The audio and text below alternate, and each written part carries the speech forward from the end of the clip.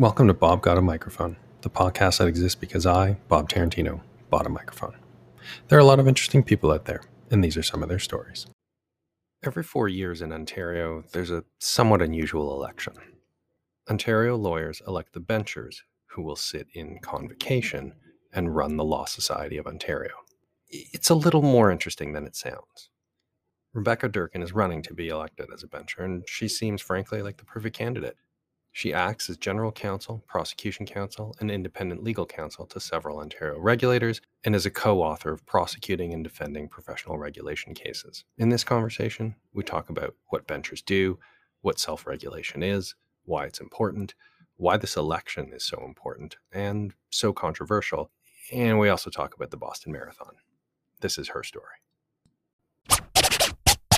A quick programming note. At around the 50-second mark of this recording, you'll suddenly hear somebody else's voice bleed into the conversation. For various technical reasons which are too boring to get into and which are entirely my fault, I wasn't able to edit out that extraneous voice. Apologies to Rebecca for that, and shout out to David Steinberg for the cameo. On with the show.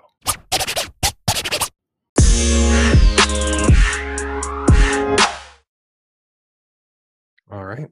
Rebecca Durkin, welcome. How are you? I'm great, Bob. It's so lovely to see you again. Likewise, I've been looking forward to this conversation for a while. For listeners who don't know, what is a bencher? A bencher is a director of a board that governs the regulator for lawyers and paralegals in Ontario. We call the board convocation. We call the directors benchers. We call the chair treasurer. We like fancy words. We like dressing things up. We do right? like dressing. It's good. We do like dressing things up. So yeah, but that's what a bencher is. Okay. And so we describe lawyers as self-regulated in Ontario. Mm-hmm. So what does that mean exactly? So essentially what it means is that the profession has a voice in how it's regulated. The trend is to calling it more now professional regulation as opposed to self-regulation, because there is a recognition that professions that are regulated because they pose a risk to the public. And so they need regulation. And Ontario, Canada, but Ontario still is kind of the last bastion, really is held on to this model where the most effective and efficacious model of regulation is having the people who know the profession around the table. But there has been a concern that there's been a little too much profession focus than public focus. So this trend is to say, let's not call it self-regulation. Let's not focus just on the profession itself. Let's call it professional regulation and recognize that it's more than just the profession that's around that table, but they're, of course, important members of the public around that table. Right. And so lawyers being self-regulated or subject to professional regulation, that's not unique to lawyers. So there are other professions in Ontario that are also self-regulated. Definitely. 26 health colleges, college teachers, social workers. Ontario, it's still for the most part across Canada, but they're kind of going a bit differently, taking some different streams. But Ontario is still a real bastion for this traditional self-regulatory model. So that was an interesting term that you used there. I guess one which I hadn't really thought of before, which is that the profession and I guess other professions, that they pose a risk to the public. Yeah. So how do we describe that risk and why is sort of self-regulation thought to be an appropriate way of mitigating that risk? Sure. There are certain professions that are not regulated, right? Paramedics are not regulated in Ontario. Clearly have a great potential for risk and harm, but are not regulated because the government decided, yes, you pose a risk of harm to the public, but you're regulated in an alternative way, basically through physicians and base hospitals. But there's no need to regulate a profession or an industry unless it really does pose some risk, right? Why introduce that red tape if there is not a risk? So what the government, and this is a really important part of the equation, what the government decides is that if a profession does pose a risk to the public, and so for our profession, because of the inherent vulnerability between a lot of people seeking legal services and those that can provide it, because of the financial quantum that's usually exchanged for our services, that there is, and the role that lawyers can play and are fluent in the legal world, and there's that imbalance. Our profession is regulated because we can inflict harm, that there needs to be certain parameters as to who can become a lawyer, what standards are imposed upon lawyers, that they are subject to a complaint-based system, these sort of hallmarks of regulated professions. So our profession met that threshold. Physicians, nurses, all the others, they have that sort of that mindset. So, and because they pose a risk, they need to be regulated. Down in the States, a lot of the regulation of lawyers is through the boards, more government-based. Ontario, and this is back in the 60s, they decided, no, the most effective way to regulate a profession is to have members of the profession around that table, because they themselves know the risks. They themselves know the bad actors. They themselves can identify what, in fact, are the appropriate standards to keep the public protected, as opposed to enhancing the ambit or the prestige of the profession.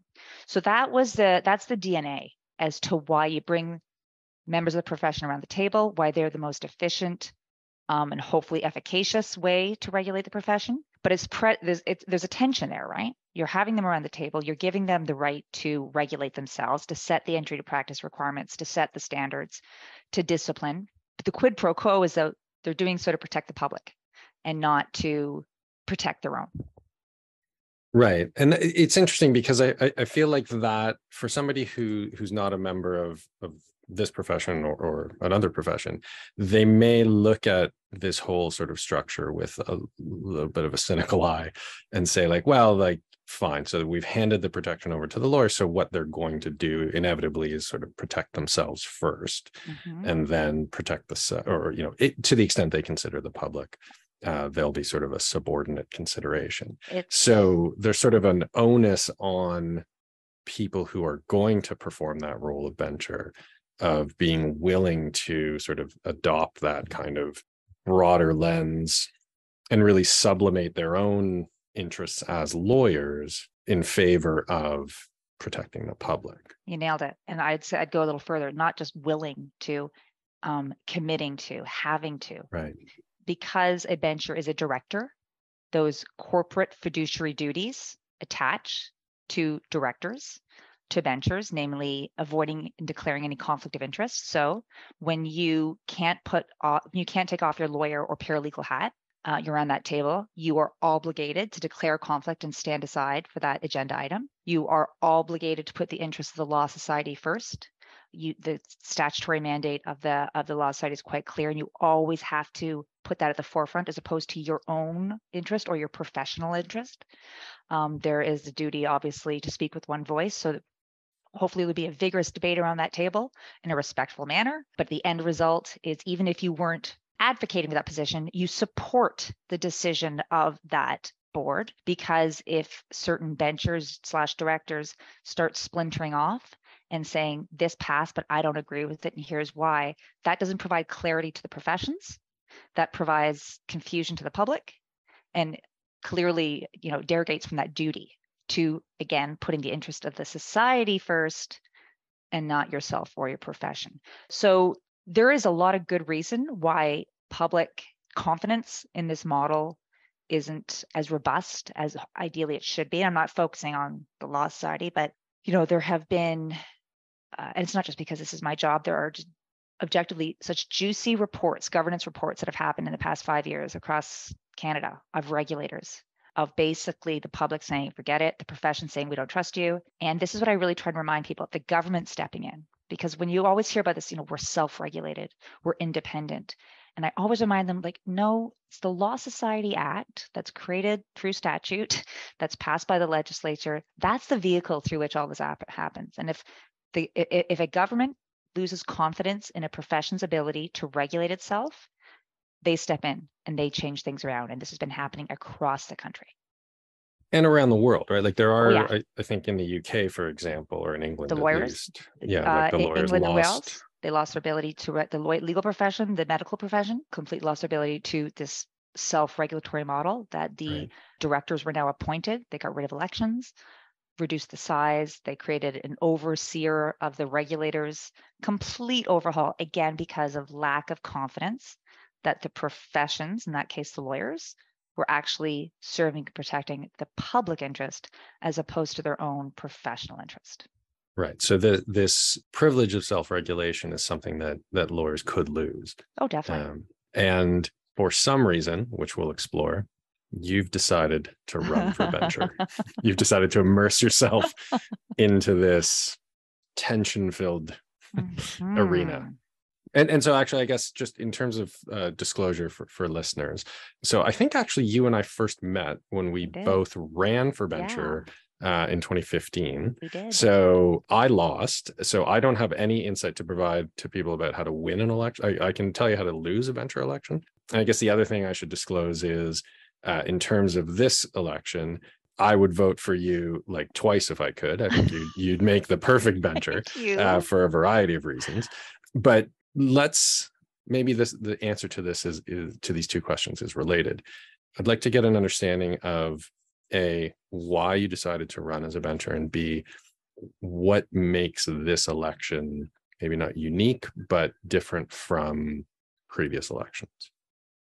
Okay, so my sons asked the exact same question. Why are you doing this again? And it's a fair question. I hate running. I don't know if I should be saying that. I hate this process. I am the worst politician in the world, but I believe I have something to offer. So my whole practice is dedicated to helping regulators. So I love this stuff. I know how important this stuff is. I am mindful what a bencher should and should not do. You're essentially a director of a corporation and you make involved in policy decisions, but you shouldn't be getting into operational matters. I am able to bring context and trends and hopefully influence and educate the board. So I think I actually genuinely could assist. So that's why I'm doing it. For this election, I was at an event last night and someone said that, this is the most consequential election in our profession's history. And I obviously don't know if I can say that. What I can say is that I get the sense that a lot of people are watching because the sort of reality that having a voice and how one is regulated can actually be lost. I remember saying that years ago. I'm like the Cassandra running around saying that can happen, that can happen. And I'm hearing a lot more people say that and acknowledge that now, which doesn't make me happy, but I love there's a recognition now that, and you use the exact word, it's a privilege. There is no right. There's no inherent right to regulate one's own profession. It really is a privilege. So I see the consequence of when that confidence is shaken and or lost. I do believe that the regulatory model, the professional regulatory model, is a good one of having the professions around the table. That being said, I think there's a lot of improvements that can be made. I think convocation is too big. I think it's way too many for your listeners. It's 40 elected lawyers, 5 elected paralegal, and we're here to serve and protect the public. There are only 8 publicly appointed members. That's a huge disparity. So I think there's a real opportunity for our regulator to be a leader in regulation and demonstrate an awareness of how important regulation is and to really commit to the professions and to the public that this model can work. But the past 4 years, it's been in my own words, I just think a bit dysfunctional.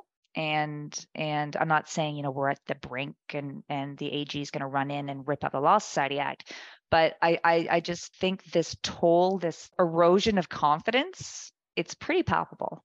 So as a member of this profession, as someone who practices in this area of law, who could hopefully bring some context and information, I think I can help. Yeah, I mean, I think you can, and that's certainly part of the reason why I think you should get people's votes. That's why you get my vote. No, I think there's real value in that expertise that you bring, right? And having that knowledge about how other professions are regulated and just the mechanics of regulation. Like, because there's a lot of lawyers, myself included, who really don't practice in that area and have no sort of line of sight to that area. And so it's difficult for us to even kind of really understand. Like, I mean, I draft contracts for a living, right? So like, I don't have a good handle on the dynamics at play and the tensions at play and the different, stakeholders and interests that need to be addressed when decisions are made about how to regulate the profession. So I think having your voice at the table would be fantastic and fantastically valuable. I guess, I mean, to me, the thing which marks out this election is it's the first election in living memory, whatever that means, certainly in my memory, where we have competing or contending slates of candidates.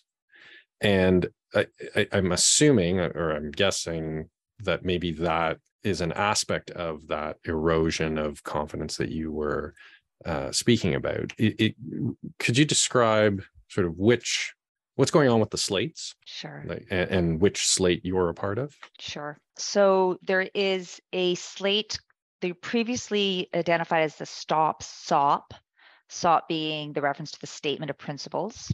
They now call themselves Full Stop. And it is a slate of several returning ventures and with some additional people who take issue. Obviously, your listeners would be best to view their materials, but I think their catchphrase is sort of stop bloat, stop woke, stop, I think, creep. So I get the sense that the diversity and equity initiatives have caused some frustration. There's a belief that the regulator may have gone beyond its scope. I'm assuming that's meant by the bloat and creep. So that's the slate, the Stop SLEP slate. The other group, the coalition, the Good Governance Coalition, I am a member of that. To your point, I think it's really unfortunate that there are these two groups that we're asking licensees to vote for. To me, it is a sign of dysfunction. When I was asked to join the coalition, I was reluctant because to me, this is a sign. This is a red flag of dysfunction. This shouldn't be happening. But I'm mindful that the rules somewhat changed during the last election. The Stop SOPs, to their credit, were incredibly effective. They basically ran a slate. They had a committed group of around 3,500 to 4,000 lawyers in Ontario that committed to voting for all of them. So it was 22 members on the slate. They all got in. So this sort of calculus worked. So this coalition was created in response to this new reality, and that's how you get in. But I think it is a sign of dysfunction that you have this. You shouldn't ideally have this. But what the coalition has committed to doing, well, a few things. They've committed, A, will adhere to fiduciary duties. B, there would be no reintroduction of the Statement of Principles, the initiative that was defeated. That's gone. But other than that, there's been no commitment. There is no predetermined vote. It's basically do your job, do it well, do it with integrity, and get out. And so that's been sort of the approach. It's not as catchy as stop woke, stop bloat, stop creep. I will completely concede that. It's more nuanced. I tell everyone, my goal is let's make regulation boring again. And I say that with as a person who loves regulation. I marinate in this stuff. I love it. But signs of good governance are things that work without worrying about it. That, reaching out, as you said, stakeholder reaching out, policy analysis, staying within your statutory lane, serving and protecting the public interest, looking at regulatory trends, taking landscapes views to see what other regulators are doing and anticipating where risk is and allocating resources. That's what a regulator should be doing. They shouldn't be suing the regulator. So, one of the Stop SOPers is currently suing the Law Society. Another one is suing the treasurer. And again, I don't want to get too. No, I'm going to say I don't want to get too political, and it's this shouldn't be political. Remember, this is an election to be a board member.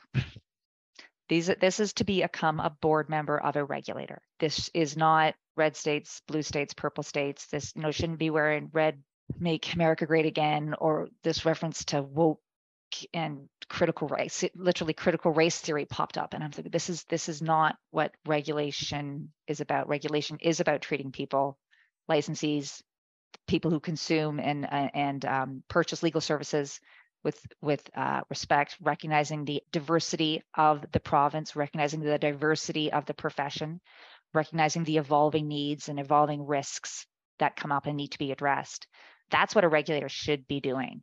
So that is what's happening with these two sort of groups. There are other individual people who are running as well. So it's not just one or the other. When people go to vote, they won't see on the voting list who is who. It's just alphabetically listed. So if you're looking on voting day, you're not going to see them in different colors or whatever. But the short answer is this ideally shouldn't be happening. This should not be happening. And it is a sign of dysfunction of where we are. Okay.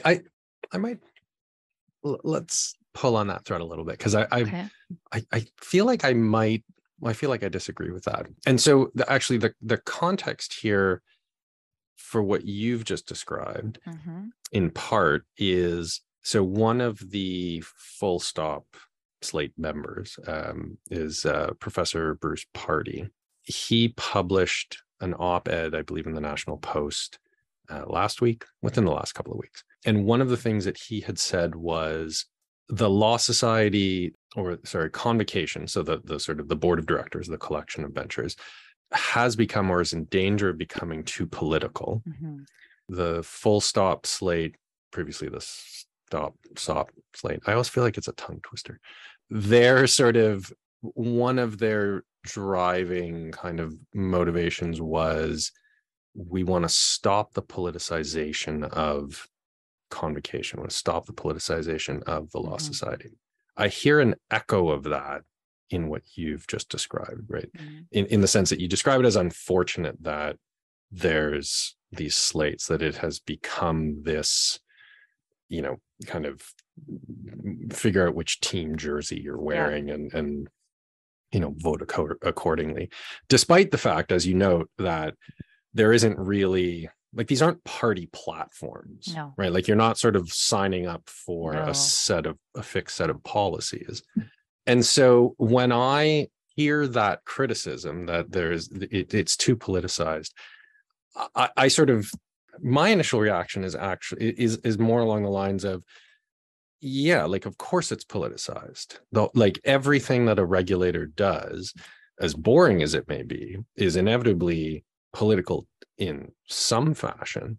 So rather than trying to sort of mask the politics, like, it strikes me that it would be more productive to, sort of embrace the politics and say, like, you sort of have to pick a side here, right? Like, so statement of principles. So for listeners who don't know or don't recall, the statement of principles was an initiative which had been put forth by Convocation before the last election. The last election was in 2019, and it was a mandated statement that lawyers would have to, when they filed their annual reports with the Law Society, they would attest to the fact that they had personally adopted a statement of principles which spoke to their obligations to enhance comply with the Human Rights Code and sort of further, the achievement of certain goals relating to diversity, equity, and inclusion.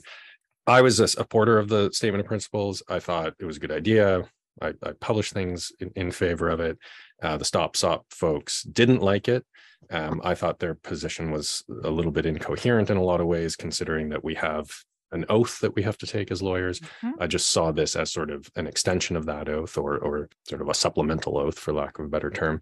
In any event, they won. They got rid of the statement of principles. But at least there was that, you knew where everybody stood, right? Like, you could figure out, okay, either you're in favor of this or you're not, or at least it brought to the surface the arguments, and people, could sort of discuss it and say, well, actually, okay, like, you can't make it too Manichaean. Like, there's for or against, but there's nuance, there's a lot of context, there's a lot of stuff. And to me, that whole discussion, I thought, and the debate was toxic in a way, right? Not a lot of great friendships came out of that whole debate. No. Probably some friendships were destroyed. Yeah, but I thought it was productive to at least have that debate and for these tensions to be negotiated and for, people to make hard decisions. The regulators are tasked with doing a difficult job. There are sort of irreducibly complex and irreducibly irreconcilable interests at stake, and somebody's going to have to quote unquote win at the end of the day. So to me, I'm sort of a fan of saying, like, let's lean into the politics rather than staying away from the politics. So why am I wrong? I don't know if you're wrong. Well, the only thing, I think Bruce Pardy isn't a member; he's a supporter, so he's not actually running. So Professor Pardy of Queens, yeah, okay. So he's a supporter. But he's a supporter. He's a supporter. Right. Okay. A very vocal supporter. So as to why I don't kind of like this politicization, because for me, again, this is an election to sit as a board member of a regulator of legal professions. Okay, so let's just situate. We're not running for office. This is, despite what some benchers who I really, really respect, despite what they might believe, this isn't, convocation is not a parliament. You don't have a constituency. And this is really a struggle for a lot of elected professional members, is that once you get elected, you're not beholden. You don't have a constituency that you have to report back to. Once you get elected as a professional member of a regulatory board, thank you very much. See you in 4 years. I'm there to serve and protect the public interest. The public of Ontario is my constituency. So a lot of benchers feel that they have a mandate. They have a political platform, that convocation is parliament. It is not. You are a director of a board. Okay. So I think we need to strip down some of the political ambitions maybe of some benchers. But I think my concern is that what's happening right now is this concern that equity and the reason I mentioned the statement of principles has gone the way that was defeated. The stop-stoppers defeated it. From a governance perspective, once a board makes a decision, it has been defeated or it's been approved. It should be left alone unless new evidence comes forth. So the full stoppers have been saying that this coalition is going to come back and revive it. And as I said earlier, we've met that's never been part of it. We've recognized, okay, that decision was made. Let's move on.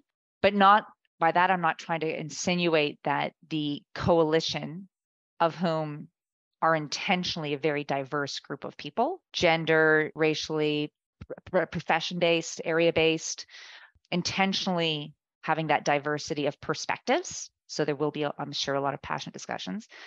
But what's been pretty common amongst the coalition group is this, I guess, question saying, why is equity and diversity, why is that considered a political hot potato? And so I would suggest, as a regulator, that's not, and I still, to be frank, I don't know what they mean by woke. I don't understand what that term keeps coming up. I haven't been able to understand their interpretation.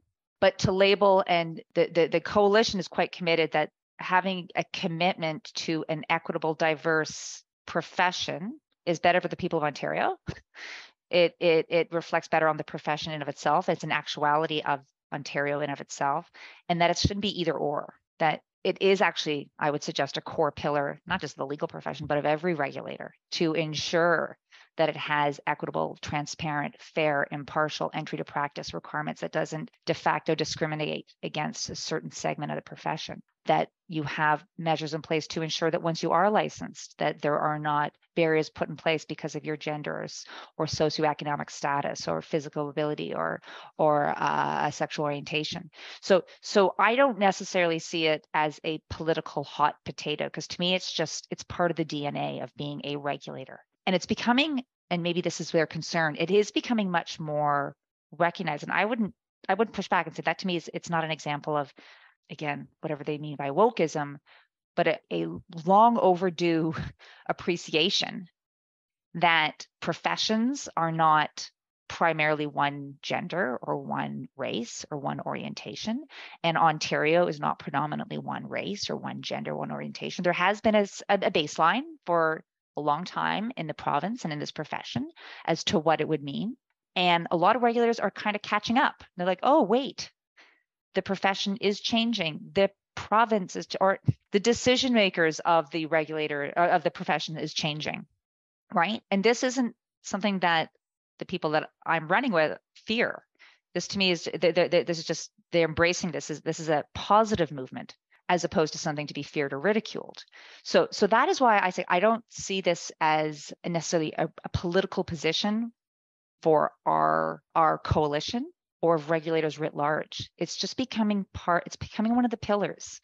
Sort of you have fair entry to practice requirements, you have fair standards, you have attainable and recognizable and a DEI impact analysis on decisions that are made, because that's real for people. And I think for a lot of people, for certain people, it hasn't been real. It hasn't been a factor.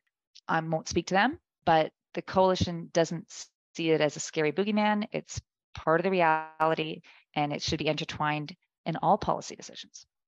Right. Yeah.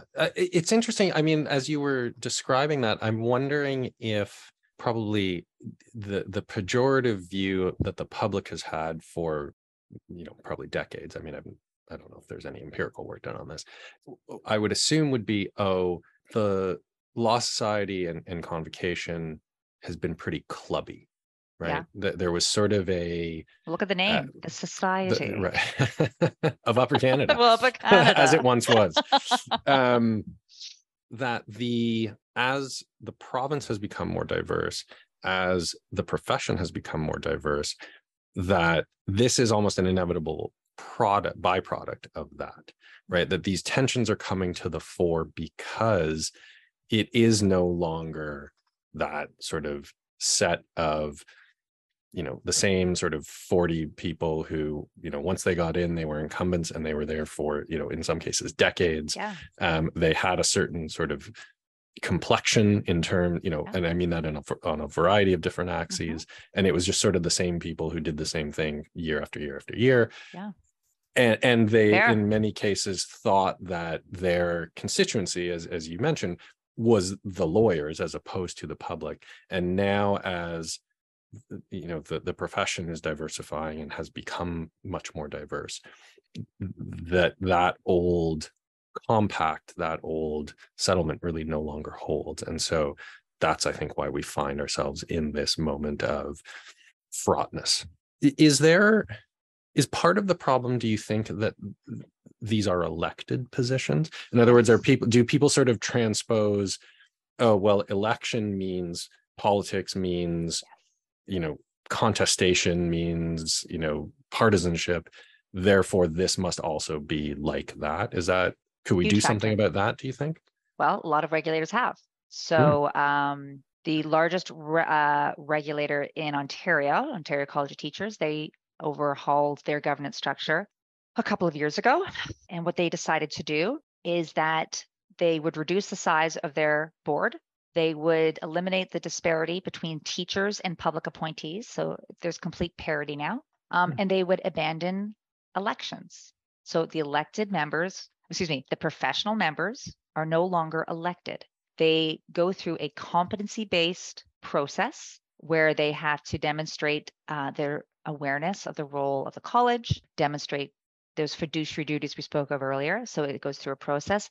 And those teachers who are appointed then and as along with the public members who are appointed, they cannot sit on any of the college committees. So there is a separation between the board and the committee. So it's giving a whole host of other opportunities for other teachers to be appointed to the committees. This model follows what we are seeing being adopted in British Columbia for their over 20 health colleges. Eliminating the elections is the thing I'll zero in on because you asked about it. But it is understandably so confusing. Like I just spoke about earlier. Hi, I'm running for this. Please vote for me. Well, what are you going to do for me? Well, I can't do anything for you. But the other guy said he's going to do something for me. Well, he couldn't. So I'm up there. He shouldn't. But he's going to win. He's going to win.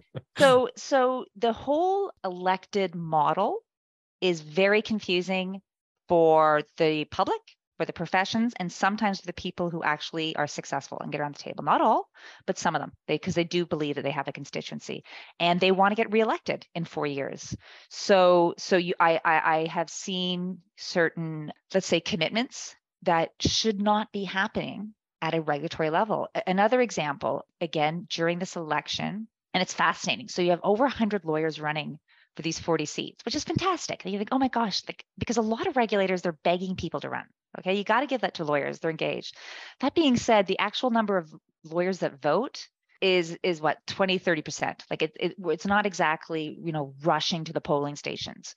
But so when running, I get these, sometimes you get these surveys. Do you remember to get these surveys from associations who will put questions to will you commit to not doing X? Will you commit to doing A? And of course, professional regulatory nerd over here responds and says, well, no, I can't tell you that. My role as a director would be to go in with an open mind, would be to look at the data, would be see what is in the best interest of the public, what is fair to the professions. And that is when, and only after I consider all of that, then I make my decision. But the whole election model is predicated on these very powerful organizations seeking out positions that you will take, and then they decide to endorse you or not. So again, you can see, nerd over here, my answers aren't going to exactly, get everyone excited at certain organizations because I'm explaining what legally my role would be. So yes, elections are a huge, huge problem with the model. It is the model that we have now. So I'm not being Pollyanna about this. Clearly, people might say, well, she's so disgruntled. Why is she running? Because this is our model. But I really would like to put that in front of, if I'm successful, would like to put that in front of convocation and ask, is this the best model? I would anticipate, I'm sure there'll be some interesting discussion on 44 other elected people as to their perspectives, but I'm being a bit cheeky there. But it's a huge issue. And from a regulatory trend perspective, this is being viewed as the way forward. So yeah, I could talk about this topic forever, but elections are in some situations, are a huge barrier to actually having a functioning and effective regulator. So depending on how this vote goes, this might end up being the last election, is what I'm hearing. Yeah. Get your votes in now, folks. Yeah, exactly. Depending on a variety of scenarios, right. Timelines, it could be. Yeah, it could. So you've been incredibly generous with your time. If I could pivot before we sort of completely wrap up, if I could pivot to one topic, and maybe I got this wrong, but I'm pretty sure I saw this on your Twitter. Are you training for the Boston Marathon? Did you get my $10 for you to mention that? I've become that obnoxious person that drops into every conversation. I ran my first marathon last year. Okay. And I came home wrecked. And my husband said, looked at my time. He said, I think you qualified for Boston. And I gave him a look like, this is not the time to make fun of me.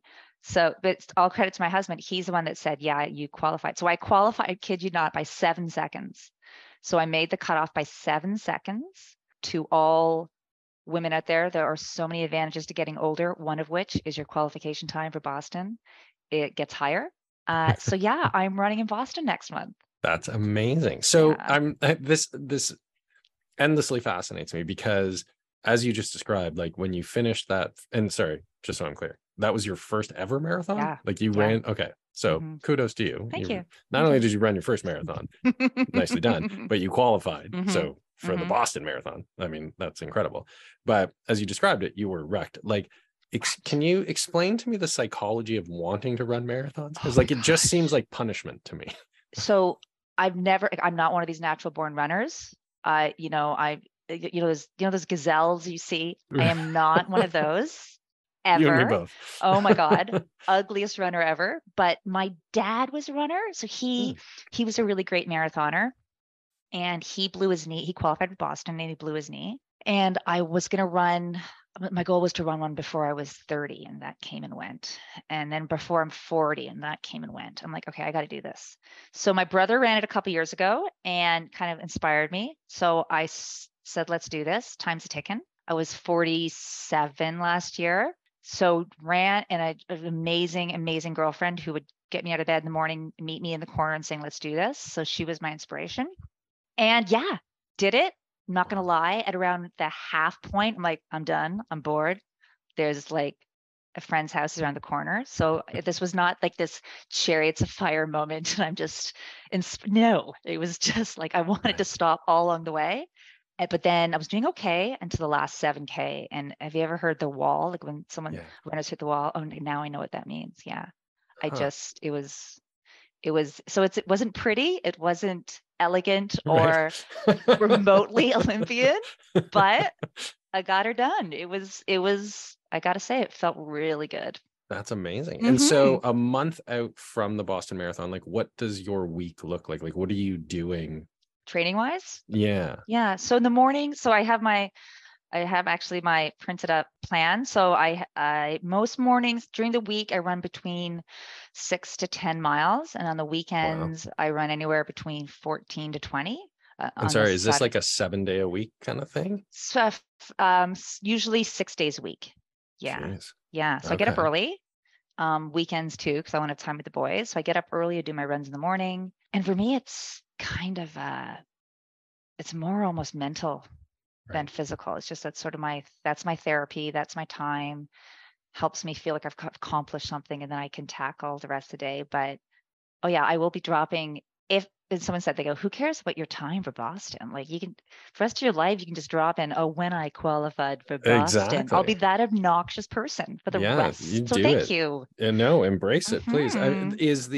So if somebody in my house Yeah. like decided to start running a marathon, let me tell you, there would be a lot of skepticism, right? Like there would be a lot of like raised eyebrows and like, so are they, how is the family, like, are they like, what is this crazy lady doing getting up 6 days a week running around? Like, or Um, do you have sort of are they cheering Three you boys. on? Oh yeah, so I have three boys.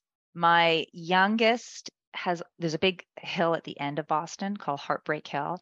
So he's already planned his sign, and Mhm. he's a very sarcastic kid. So it's going to be something nasty and funny. So he's planning that one.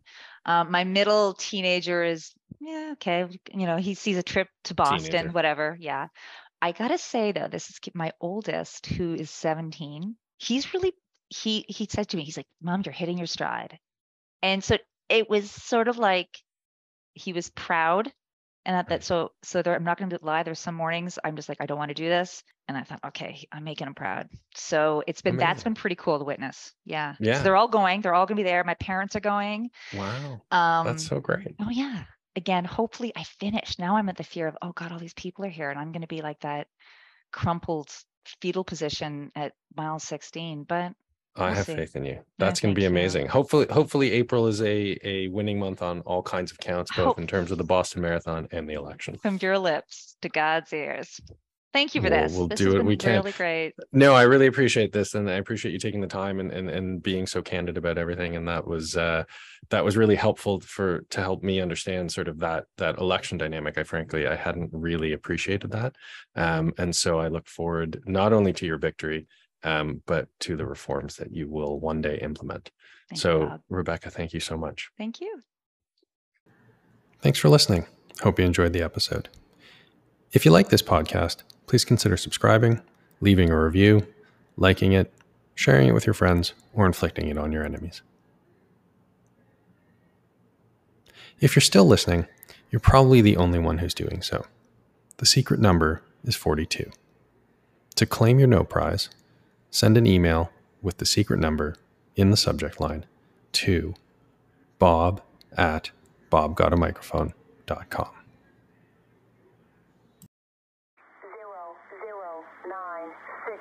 00960.